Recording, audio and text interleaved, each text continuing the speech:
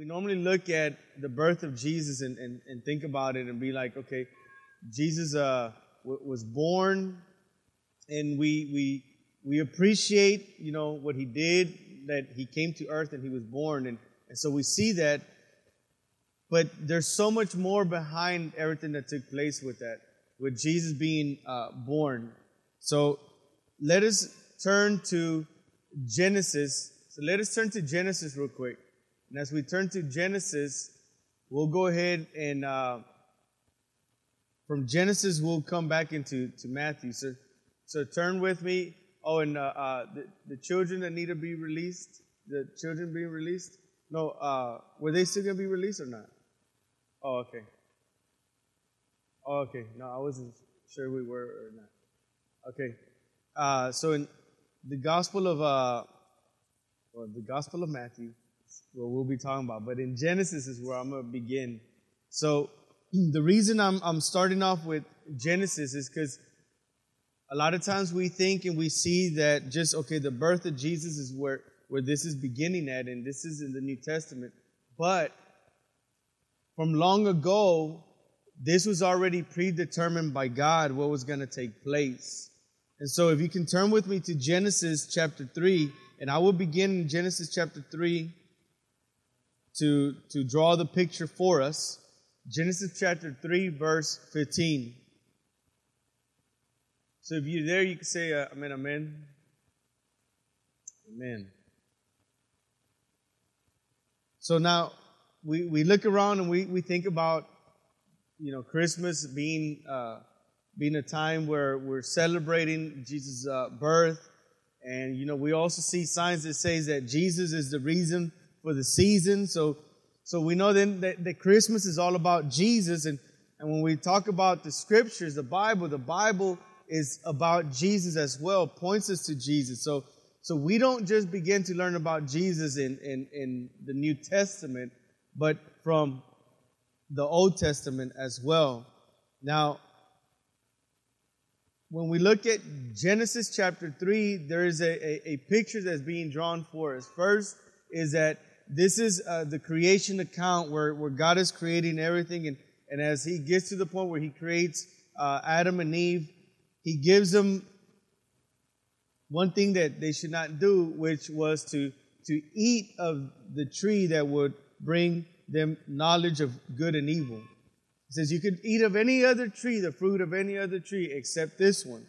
But what ends up happening is that Eve was deceived by the serpent, which is Satan himself. And so when we look at this text right now, this is the backdrop to what we're reading right now, is that we get to the point of chapter 3 in God's story where Adam and Eve have sinned against God. They were deceived then by the serpent. And so now, because of their act of disobedience, sin has entered into the world. Now, sin is that which distorts now the image of God in creation, in Adam and Eve, in God's creation, which is Adam and Eve. And now, that breaks the relationship between us and God.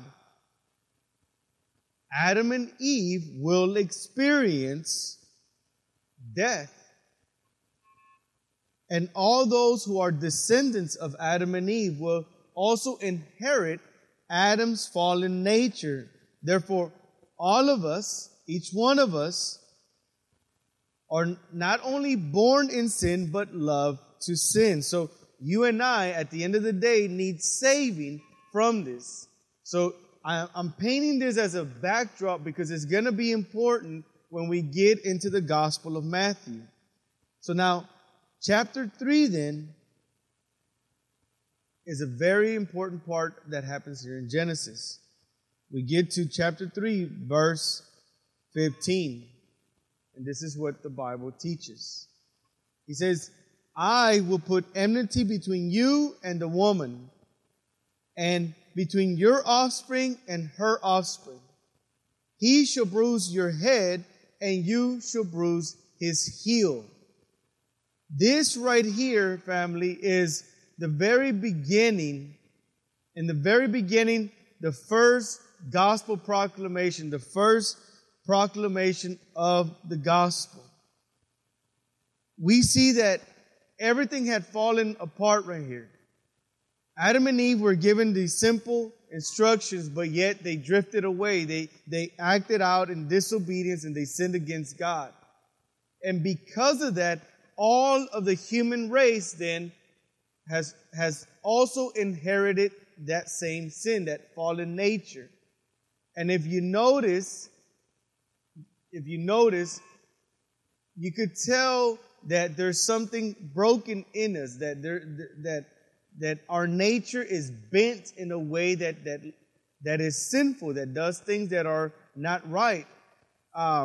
You could take a quick example like our children. We don't need to teach our children how to lie. We teach them how to tell the truth. Why? Because it's in their nature already to lie. We don't teach our children to be greedy. We teach our children to share, right? Because by nature, that's mine. It's already embedded in them. So all of us are born that way, each one of us.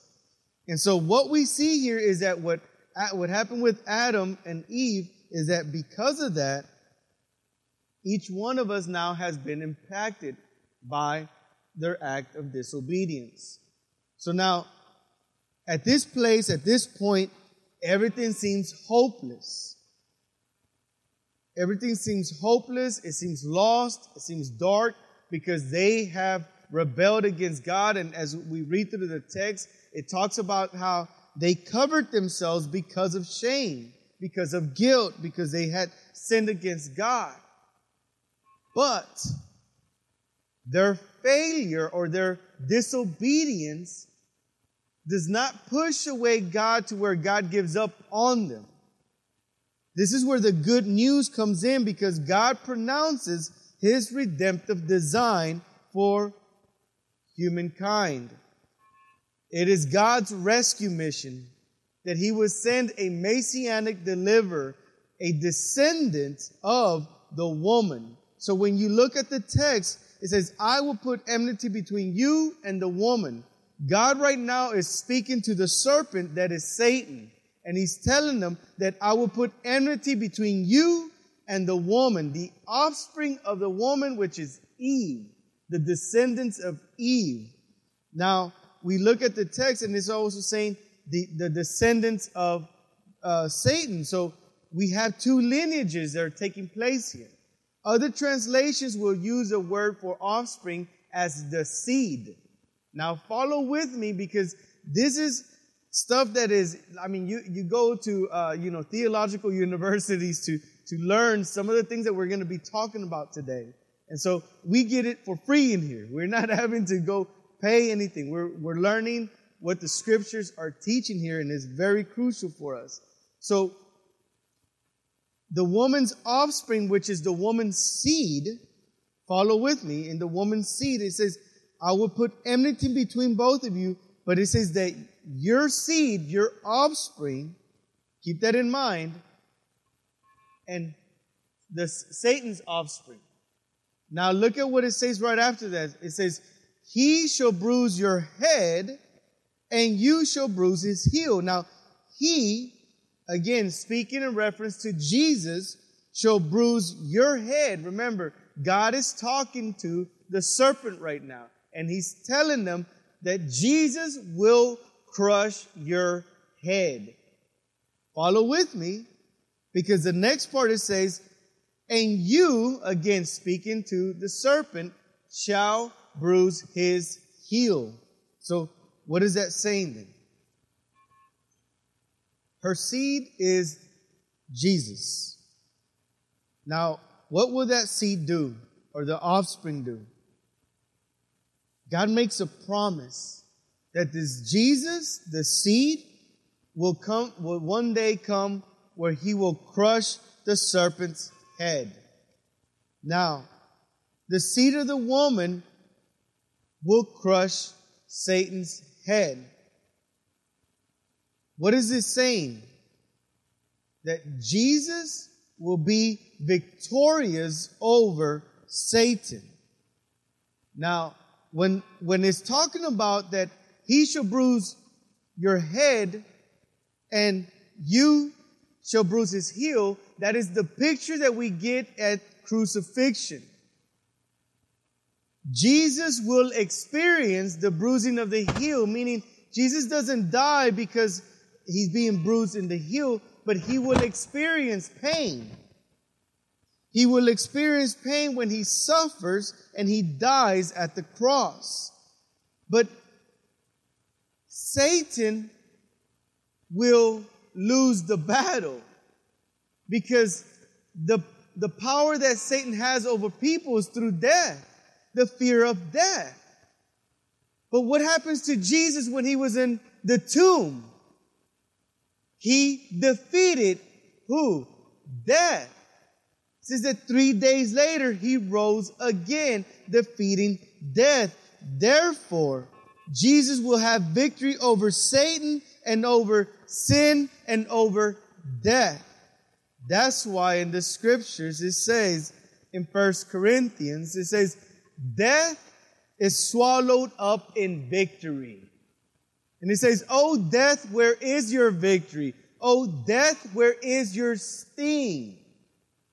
Again, because the picture that we find in the very beginning of the Bible, in the very beginning of creation account, we're seeing already God pronouncing his redemptive plan for humanity.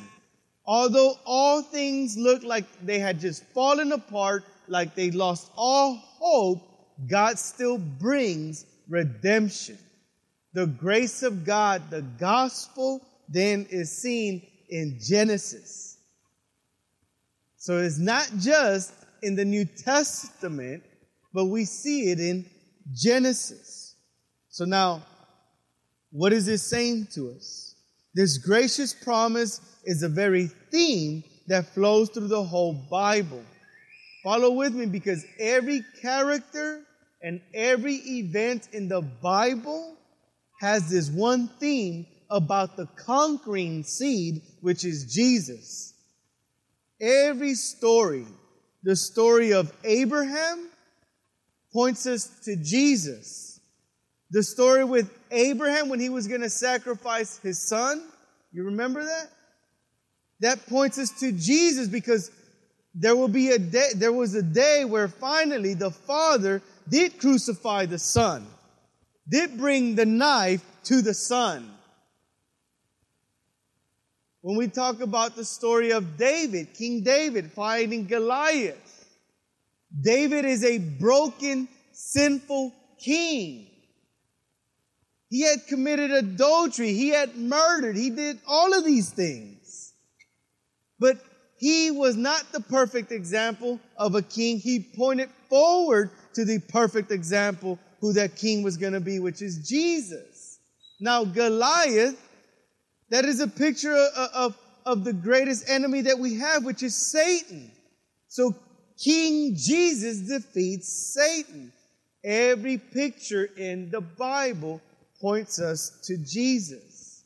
So now, when we're looking at this is the conquering seed that was provided by God in Genesis chapter 3. And this conquering seed is given for sinners like us. So now we get to our text in Matthew chapter 1. Now, Matthew chapter 1, verse 18 through 25. Now, as I read the text, keep what I just said in mind as the backdrop to what's taking place here. God pronounced a promise of this seed. And in the Old Testament, the seed was concealed. In the New Testament, this conquering seed will be revealed. Now follow with me. Matthew chapter 1, verse 18. Now the birth of Jesus took place in this way. When his mother Mary had betrothed to Joseph, before they came together, she was found to be with child from the Holy Spirit. And her husband Joseph, being a just man and unwilling to put her to shame, resolved to divorce her quietly. Now, let's pause for a moment. Look at what's going on already with the story.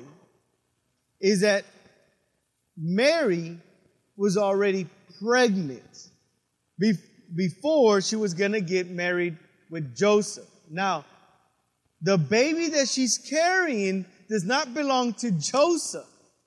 Because if it belonged to Joseph, we wouldn't see that he's trying to put her away slowly and quietly.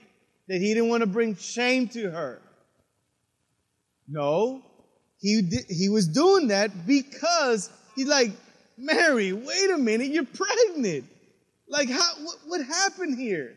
But you know what? He cared for her so much, he said, I'll tell you what, I'll do it quietly so that I don't shame you. Because if you are in the culture that they lived in, that would have been enough to have stoned her to death. So follow with me. Look at, he's caring for her. Although he's like, man, that's not my child. But I'm still going to care for you that much. But now notice that what happens next, verse 20. But as he considered these things, as Joseph is thinking about these things of what he needs to do, look at what happens next. An angel of the Lord appeared to him in a dream. Look at how God is involved in the details of their life. Look at what happens. Saying to Joseph, son of David, do not fear to take Mary as your wife, for that which is conceived in her is from the Holy Spirit. So it is the Holy Spirit. Verse 21, and she will bear a son, and you shall call his name Jesus. She will bear a son, and you shall call his name Jesus. The name means something. Back then, they carefully chose names, right? Now today's like, no, I'll pass on my name, you know. What does it mean? I don't even know. No, but back then, it meant something. And so he's saying that that his name will be Jesus, and that his name Jesus actually means Lord of salvation. So follow with me. So you will name him Jesus, for he will do what? He will save his people from their sins. What we see here then, family, is that the reason that Jesus was born was to save people from their sins. So when we see Jesus is the reason for the season, that's the reason for the season. That Jesus came to save us from our sins. So now remember what's going on in Genesis chapter 3, where God pronounces this promise of his redemptive plan. The conquering seed is now revealed in Jesus Christ. Hope is stepping into a dark place. There is order coming to this place that is chaos. You see, God sent his son as a savior from sin. God addresses humanity's greatest need, which is to be reconciled back to God. Because it is sin that separates us from God. Now, I want you to notice something though. God did not send someone to save them or us from our present circumstances. We did not need a Savior to save us from the economy collapsing. Not he would have sent like maybe a financial advisor to us. He didn't send someone to save us if we had problems with the law. He would have probably sent us a legal advisor. Maybe marriage problems, he would have sent us a marriage counselor. Maybe we had problems with our health, he would have sent us a physician. But it wasn't that was our greatest need. Our greatest need was to be reconciled back to God, and our greatest problem was sin. That's why Jesus came, to save us from our sin. For it is sin that separates us from God. So we usually first come to God for wrong reasons. Follow with me through this thinking. Most of the time, why do we come to God? Maybe troubles in our life. Maybe sickness. Maybe broken relationships. Maybe finances. Maybe we're trying to be successful in our job. Maybe it's our marriage. But if we pay close attention to our own prayers and we think about, you hear your own self praying, it says, me, myself, and don't forget about I, right? It usually goes something like, Lord, can you help me? Lord, can you deliver me? Lord, can you help me at my job? God, can you bless me with this? God, can you help me to put up with my husband or my wife? Right? Like, we're always thinking about us. Ways that I don't have to stress anymore. Whatever our present situation may be, we ask God for deliverance from that, for salvation from that. So, for example, to some, singleness might be a place that you consider it to be like a description of hell. You don't want to be single. You're afraid of being alone. Therefore, marriage becomes your savior. You think that if you get married, it will save you from the problems that you have of being single. But we know that doesn't happen for us that get married, right? The problems continue. They don't go away. It doesn't, you're like, oh Lord, why did I get married then? I'm like, well, did you or did you not want to get married, right?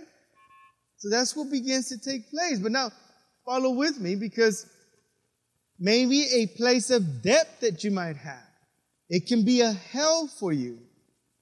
So your Savior can be more work or maybe credit cards that help you get out of that debt, but you create more debt. You see, we can turn to different things to be a way of escape. And each one of these things are our functional saviors. They are not meant to rescue you and save you. Only Jesus saves. But we have to deal with the sin issue first. You see, this is not something that's popular amongst many churches. You know, I don't want to talk about sin. I want to talk about the good things in life. Well, in order to understand the good things in life, you got to understand just how broken and jacked up we are. We need the saving grace of God. Therefore, the message that the angel brought was not that God was going to bring to you a political figure to deliver you from crisis. No, God was going to bring to you a Savior to save you from your sin. So now I pause for a moment. We come to this place of a reality that God is delivering us from our sin. Not from the sin of the person next to me, because they might have many, but you have a lot as well. Not from the person across from you. No, God comes to deliver us from our own sin. I remember when the Lord first showed His mercy and grace to me. I remember being at my mom's house and God finally showed Himself who he was to me. And at that very moment, I saw that I had been sinning against God, that I had been offending God, that my life and my actions and my words were offensive to God. And that became personal because now I said, Lord, I sinned against you. Not everyone else or anyone else. Yeah, I might have messed up here and there, but at the end of the day, my sin was against you. And at that very moment, the Lord reminds me of Jesus Christ when he died on the cross. His death now became personal to me because it's like, Jesus, you died for me. You died for me because now I'm owning up to my mistakes. I'm owning up to my sin. And now I'm able to appreciate what Jesus has done for me. So we get to that place where it's saying that Jesus came to rescue us from our sin. But how does he do that? How does Jesus save us from our sin? And that's when we get to our next point, which is Jesus is our propitiation. Now, the word propitiation, at first I used to struggle to say that word. Remember, Brother Mo? I used to struggle to say that word. I was like, why do they got to use that word? Well, that word carries a powerful truth. Propitiation means to appease or turn away someone's wrath. So let's say your wife has this anger towards you. Her wrath is towards you. And all of a sudden, something takes place that it turns away from you. So her position towards you changes. She no longer has this wrath towards you, right? Now she's showing mercy towards you. Now she's forgiving you. So it is this turning away of someone's wrath. So when we speak about it in the context of the scriptures with Jesus, it is in reference to God's wrath has to be turned away by a payment of the penalty for sin. Jesus' sacrificial death satisfies the very wrath of God. Now, when we talk about why we got to talk about, Jesus dying and Jesus' wrath and why can't we just talk about, God's love? And so if we speak of the gospel and we remove the death of Jesus, there's no gospel no more. The death of Jesus is the very heart of the gospel. And so when we think about Jesus dying in our place, Jesus taking our place, and all of what I'm doing is helping us to grab the word propitiation a lot better, to grip it, to understand it, and to see its significance in our life. So when we think about Jesus taking our place, him being our propitiation, it's in reference to Jesus dying for us. Jesus saving us. But now, there's an illustration, a little story that I had read that I want to share with you. And this is to kind of help us to make a little bit more sense of this. I get this from a pastor up in New York, and he quotes this. He says, imagine a boy and a girl, and they're walking along a riverbank, and they're in love. The boy says to the girl, I love you, and to show how much I love you, I'm going to jump into this river and drown. But that's irrational. In order to prove love, the loved one must benefit from the dying in some genuine way. If, however, the girl were drowning in the river, and then the boy says, I love her, and I will dive in there and risk drowning and rescue her, then that would make sense. Unless there is some objective benefit coming to the girl as a result of his dying, it is nonsense to talk about his death as being an example of love. So, when we talk about Jesus dying, he is taking our place because we were in that river drowning. We were the ones drowning and we could not save ourselves. Jesus rescues us. But see, the thing is that when we looked in at the picture is that Jesus had to die. Why? Because he died for us. We deserve to be in that place. So then when we talk about God's love for us, God's love is magnified at the cross. It is made sense at the cross. When we speak about God loves you, and we remove the fact that he died for you, and he died for you because your sins had offended him, then we are belittling the powerful cross. So when we talk about Jesus, the reason for the season, there is a lot more that goes with it. That Jesus, when we look at him, that he was born and we're like, oh, mira qué bonito, right? Yeah, what? That's what I said, right? It's not just que bonito. No, that he is Lord and he is going to die for our sins. And he did die for our sins.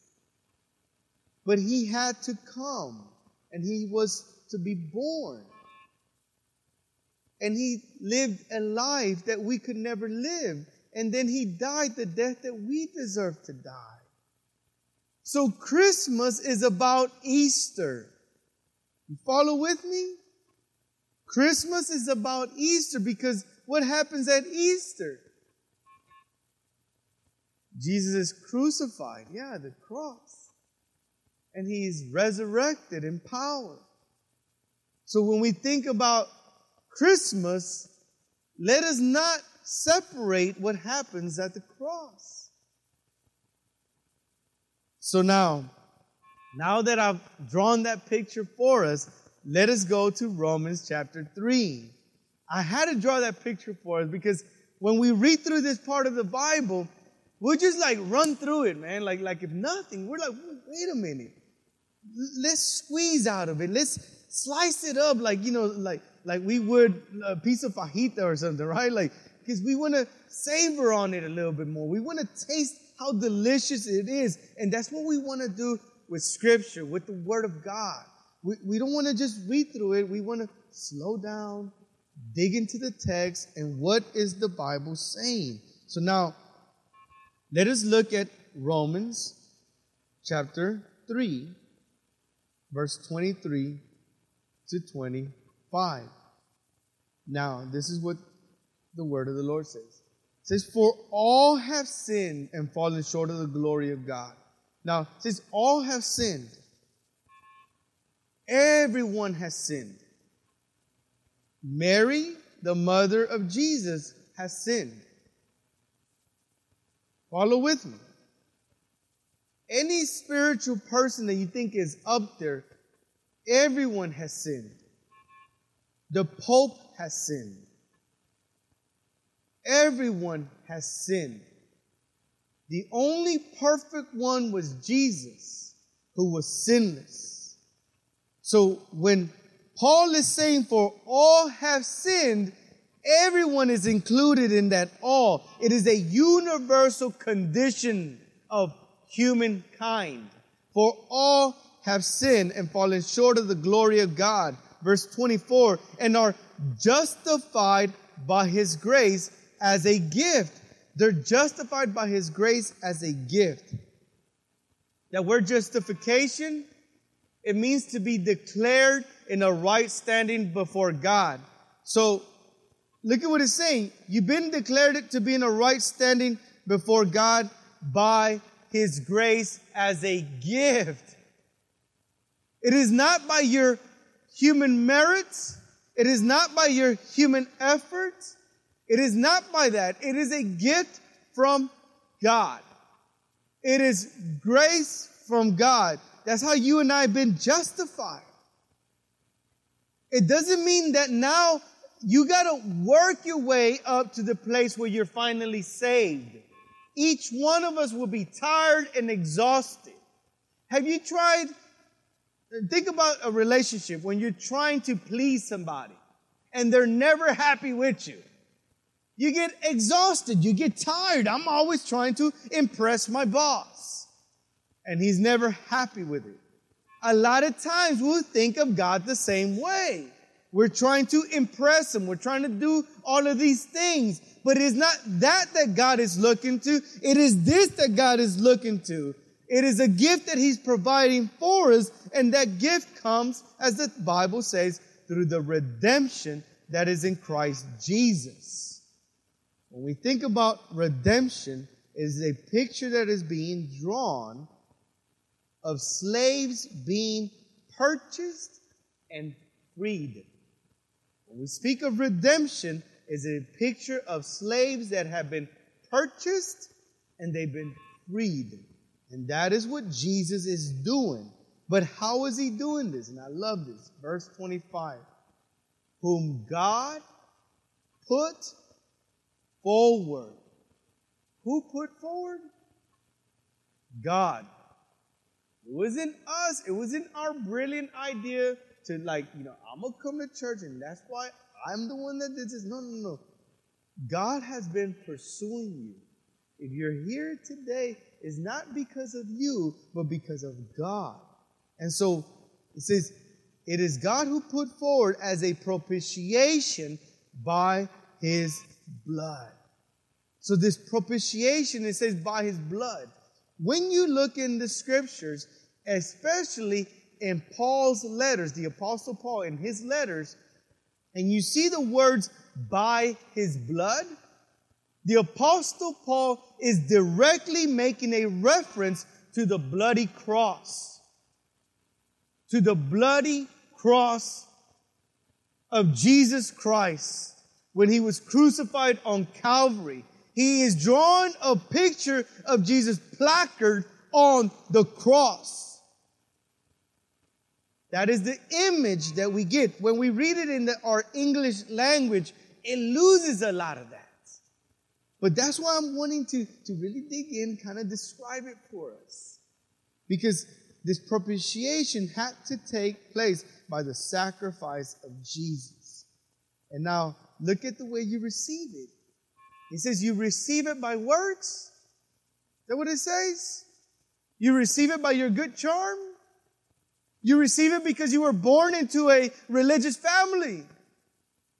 It doesn't say none of that. It says you receive it by faith. By faith. So the only thing that separates you and I from receiving this gift is not your works, but faith. Faith working in and through us. And it is not faith in faith, because that's again trusting in yourself. It is faith in God, in his provision for us. So what we learn is that God has dealt with our sin so that he can show us mercy. And he removes our guilt and the remission of our sins. It is through the propitiatory sacrifice of Jesus Christ that we who believe upon him is by God's own gracious act delivered from justly deserved wrath. And now we come into the covenant of God's grace. Now, follow with me in this, family, because we, by nature,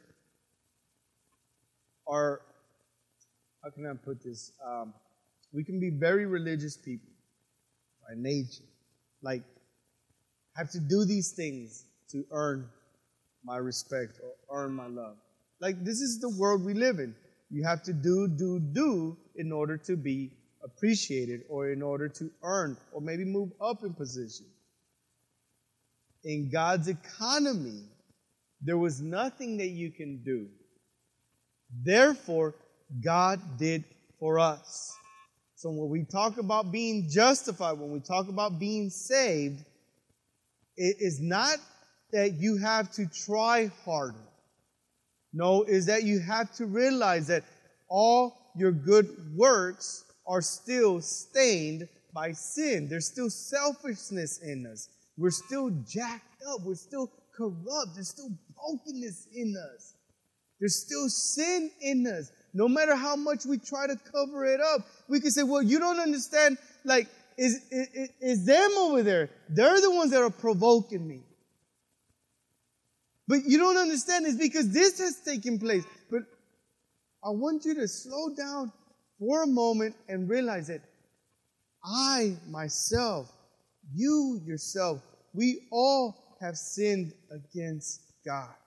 And we all needed the sacrifice of Jesus. And so Jesus' sacrifice then opens up the door. Now, look at what happens in 1 John, because 1 John also uses this word propitiation. Now, I love the way this is being drawn for us, because in Romans, the Apostle Paul is making reference to sinners who are saved by grace. These are now believers. But he's saying, you came to believe because Jesus was your propitiation. But now look at what John is doing. John chapter 2, 1 John chapter 2, verse 1 and 2. Look at what the Word of God says. My little children. This right here is telling you that he's talking to Christians. He's talking to believers. My little children, I am writing these things to you so that you may not, what? Sin. So that you may not sin. Man, that's kind of hard. Because did any of us sin before we got here this morning? Yeah, I'm sure we did. Yeah, thank you for being honest, man. Praise the Lord. So we've sinned. But look at what he says next. But if anyone does sin, I'm like, thank you, Lord Jesus. Because hope is brought in. Notice. But if anyone does sin, we have an advocate with the Father, Jesus Christ the righteous. He is the propitiation for our sins. That blows my mind. It says that Jesus is our advocate before the Father. The word advocate is saying that he is our defender before the Father. He's defending us. Now, follow with me. Imagine a courtroom setting. What does the Bible say that Satan is? The accuser of the brethren. He is the one that's accusing us day in and day out of all the things that we do wrong. He's not going to do that because, hey, you're being obeying God. I mean, he might try to do that, getting into your head and get you prideful, right? Look at me, spiritual me. So in all kind of ways that he can come at you. But the thing is that he will tempt us so that we can fall. And then guess what?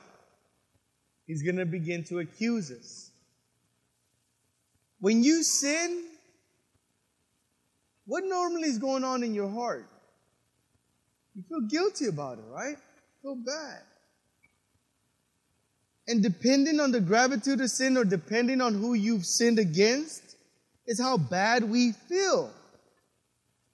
And we'll feel guilty and everything. And Satan would continue to try to accuse us, filling our hearts with guilt and condemnation. And this usually leads us to a place of despair. Now, but in the same courtroom picture, we have Jesus, the advocate. Jesus, the advocate, who is defending us.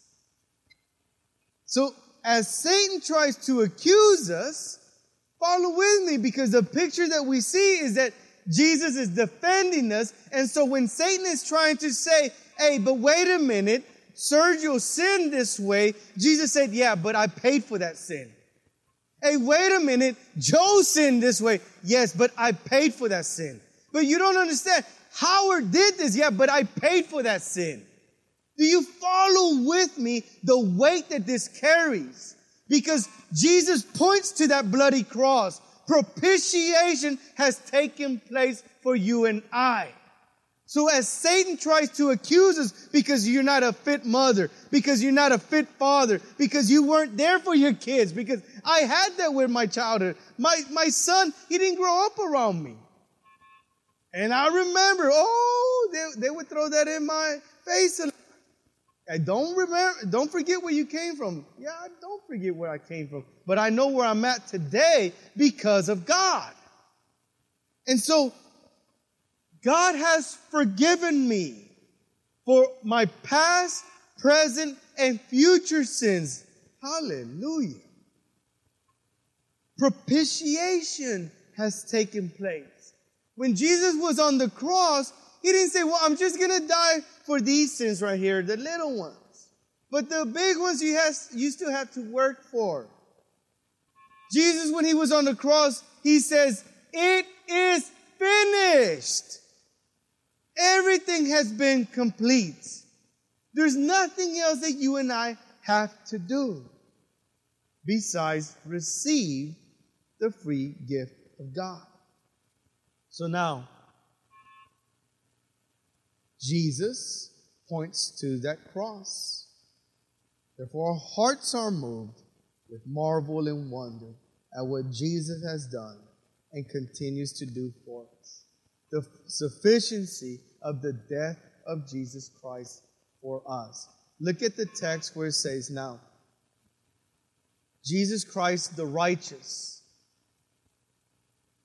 Not only does the Apostle John point to the death of Jesus, but he's also pointing to the life of Jesus, the very grounds upon which you and I are justified. Follow with me. You and I did not just need to have our sins forgiven, we also needed perfect righteousness to enter into heaven. Coming into heaven is not just about your sins being forgiven, but it's also about perfect righteousness before God. And you and I don't have that. But Jesus does. That is the grounds upon which you and I are declared to be in a right standing with God. We are justified. Just as if I had never sinned, and just as if I had always obeyed. Justification. The sufficiency of Jesus' work on the cross. So John points to Jesus' life, and John points to Jesus' death, and he says, because of that, he is defending you. He's advocating for you. And no longer do you have to look elsewhere, family. And this is where we land with our last point, which is the gospel promise for us as Christians. The gospel promise for us as believers in the Lord Jesus Christ. The first one is because of Jesus' life and death, you and I are given a new life.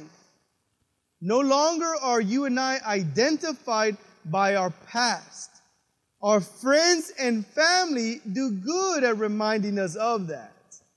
But we're reminded of what God has already said about us. It is not the opinion of man that weighs down on my heart. It is the opinion of God. That's what matters to me. I'm not no longer governed by the opinion of man. Grace has liberated me of that. It is now who I am in the Lord Jesus Christ. Perfect life. A new life given to us. But not only are we given a new life, we're given a new heart with new desires. Now all of a sudden you begin to care about the things that you never cared about before. You are pursuing the one who you never would have thought you would have been pursuing. Like 15, 20 years ago, you tell me that I would have been here ministering the gospel of Jesus behind a pulpit. I would have thought that was crazy. That was ludicrous. Back then I was a hater of God. rebelling in the things of this world. But yet God came to me in my most darkest hour. And He rescued me, gave me a new life and a new heart. But not only does He give you a new life, a new heart, but He forgives us of our sins, past, present, and future. He gives us eternal life. There's life after death. And this life after death is that we will spend eternity with God. And so now when we think about that, a new life, a new heart, new desires, we've been forgiven for all of our sins. We now can look to God every day, day in and day out. You failed God in one way or another, don't stay there. Run to the cross. Satan wants to keep you there so that you can continue to beat yourself down. He wants you to feel bad about yourself and stay there. But you see, we have to be reminded of the cross. Jesus is our propitiation, and because of that, God is not there like, mira, la regaste otra vez. You messed up again. Nah, we can thank our friends to remind us of all the times we fell, right? But God doesn't look at us that way. Why? Because of the cross. So when we talk about the love of God, we can't separate it from what He did at the cross. Because at the cross is the greatest picture shown to us of love. Both of justice and love. Both of wrath and love. Both of mercy and judgment.